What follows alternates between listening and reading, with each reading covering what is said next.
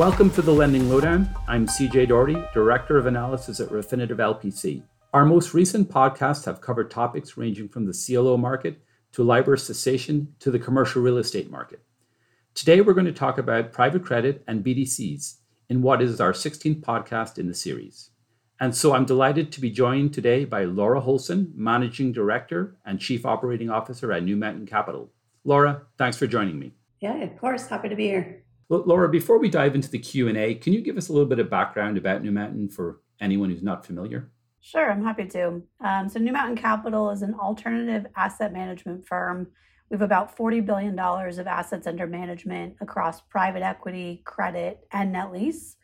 And we focus across all of our business lines on investing in what we call defensive growth sectors, like software, healthcare, tech-enabled business services, all sectors that are growing and that we think will be resilient in all macroeconomic environments.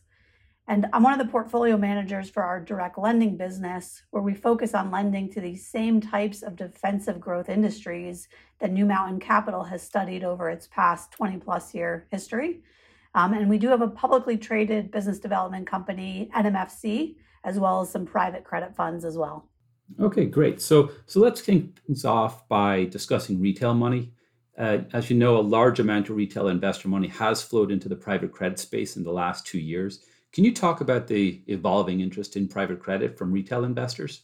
Sure. So I think of interest in private credit has really grown dramatically, both from retail as well as institutional investors. I attribute the increased retail interest to a couple of things, namely the enhanced yield that direct lending offers, combined with the exposure to floating rate loans. So as base rates have risen, investors have really benefited from that rise in underlying base rates. And if you compare the volatility adjusted returns of direct lending to the high yield market or leveraged loan market, the direct lending market stacks up very well from a just overall return perspective. And direct lending has been a very resilient asset class. We've seen really good credit performance despite the broader market volatility. Obviously, the floating rates that I mentioned, the fact that the underlying assets are senior secured in nature. So I think it is a very attractive risk-adjusted return, which is why retail money, I think, has flown in particular. Okay. And so how has the money from the retail investor base impacted the direct lending market, and will it continue? Yeah, it has helped, I think, the industry really grow in terms of both size and visibility. The industry has definitely evolved a lot over the last decade from, I think, something that most people had never heard of to an industry where some of the players are really more household names. The data isn't great, but just to give you a sense of the scale, the private credit industry is probably about $1.5 trillion today. So it's really grown dramatically. So putting it kind of on par or even greater than the high yield and leveraged loan market. So it's something that cannot be ignored by either retail or institutional investors at this point. And we do think the direct lending market is really poised to continue to grow. If you look at the dry powder for private equity firms, that gives us really high conviction on the outlook for the direct lending market as well. And your firm manages BDCs, business development companies. So given the current market environment and the economic backdrop, do you see opportunities to generate strong risk-adjusted returns for investors through public BDCs? And, what are the opportunities and the challenges? Yeah, absolutely. I mean, we're bullish on private credit for, I think, a variety of reasons. We do see deal activity picking up, and the direct lending market has taken meaningful share from the syndicated loan market. In addition to that, we've seen capital structures, as they're very attractive right now. We're lending at $1 in the capital structure, where 60 to 70% of the capital structure is really sponsor equity or junior capital below us. So it feels like a pretty safe place to be in the capital structure. And in doing so, we're generating a double-digit unlevered yield. And the BDC is, I think, a pretty attractive structural wrapper in that it delivers enhanced yield for lending to a pretty diversified but also very curated underlying portfolio. And there are multiple forms of BDCs out there. You have public BDCs like ours, NMFC, where investors have daily liquidity, pretty good transparency into the underlying assets while receiving a pretty consistent dividend yield. So we do think, the returns are pretty attractive for BDCs. And from a challenge perspective, it's all about, like it is in credit always, avoiding mistakes. So underwriting is key because it's hard to make up if you have an underlying loss in one of the underlying assets. And now to touch on credit quality, I think as we all know, interest rates have risen sharply in the last 15 months or so, but non-accrual and default rates have remained relatively low.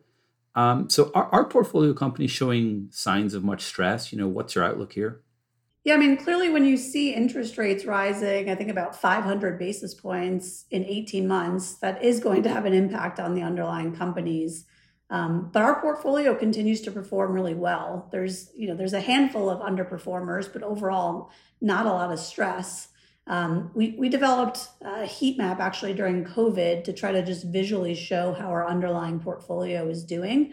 And we rate the names from green to red, where green is indicating inline or stable performance, and red is obviously indicating very challenged performance. And to give you a sense, our portfolio for NMFC today is 93% green and 5% yellow, with only 2% in the orange and red category. And we attribute that to the industries that we focus on, which have what we think are innately attractive cash flow characteristics, such as high EBITDA margins and free cash flow generative natures, just given a lot of what we're doing, as I said up front, are more technology and services type businesses. So these are pretty asset light and therefore don't have a lot of CapEx or working capital needs. And I do think it's important to remember the loan to value also. I touched on this on your last question, just around capital structures and the amount of equity cushion that's in a lot of these companies.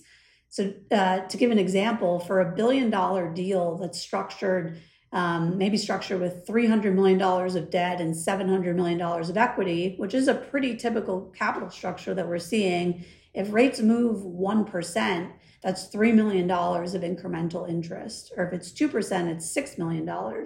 And you need to put that in the context of the $700 million of equity already in the deal. So it's pretty de minimis impact. As long as the company is still a good business, sponsors should be incentivized to support it, even if rates have gone up. And we've seen that really in practice, where sponsors have been really proactive in supporting companies with additional capital, either for liquidity or for M&A.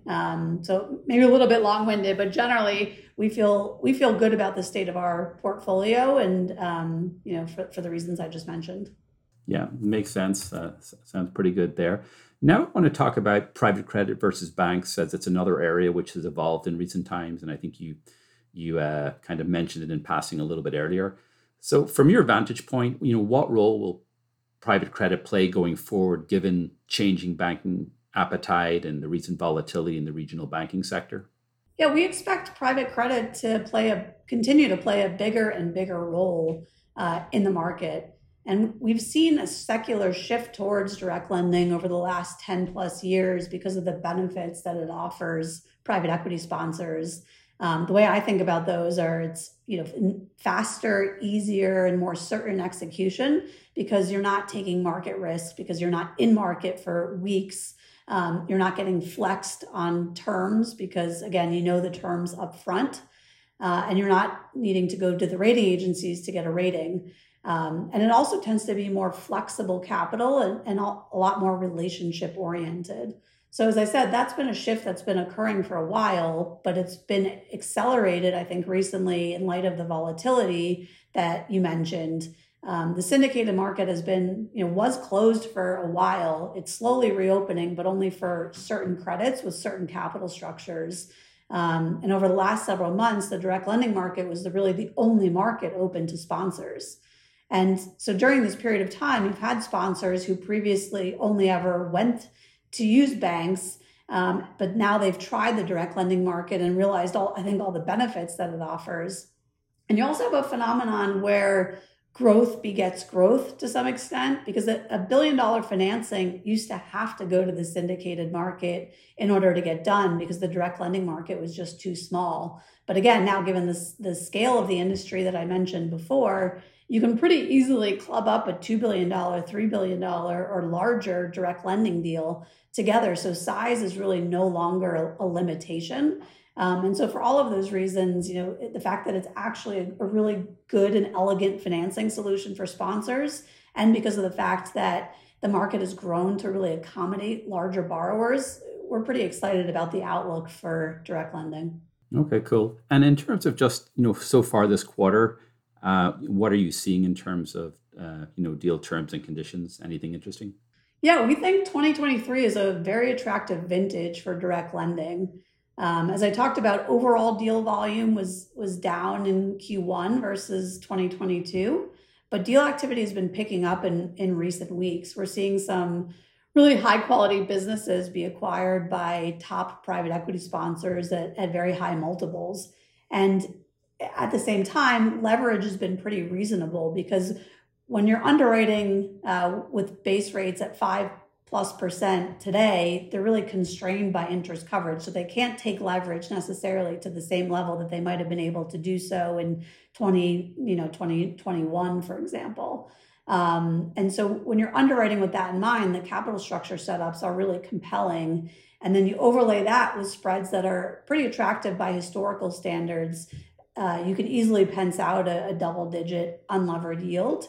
And documentation terms have also probably tightened a bit from where they were a couple of years ago. So as I said, overall, 2023 vintage for direct lending, in our view, is pretty attractive. Yeah, and before we finish up, it's always good to look ahead. So what's your outlook for the rest of the year in the private credit space? What should we be keeping an eye on? Yeah, we are optimistic for the rest of the year. We expect deal activity to continue to pick up. When you think about the private equity dry powder that I mentioned before, as well as the overall maturity wall for existing issuers, we think there will be a busy back half to the year here.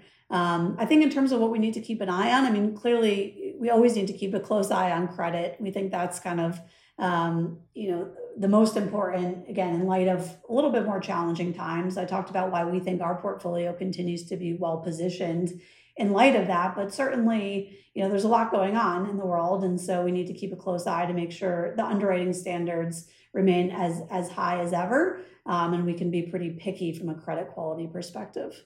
Okay, great. And with that, we'll wrap up for today. We'll certainly continue to monitor the private credit and direct lending and BDC space as it continues to evolve.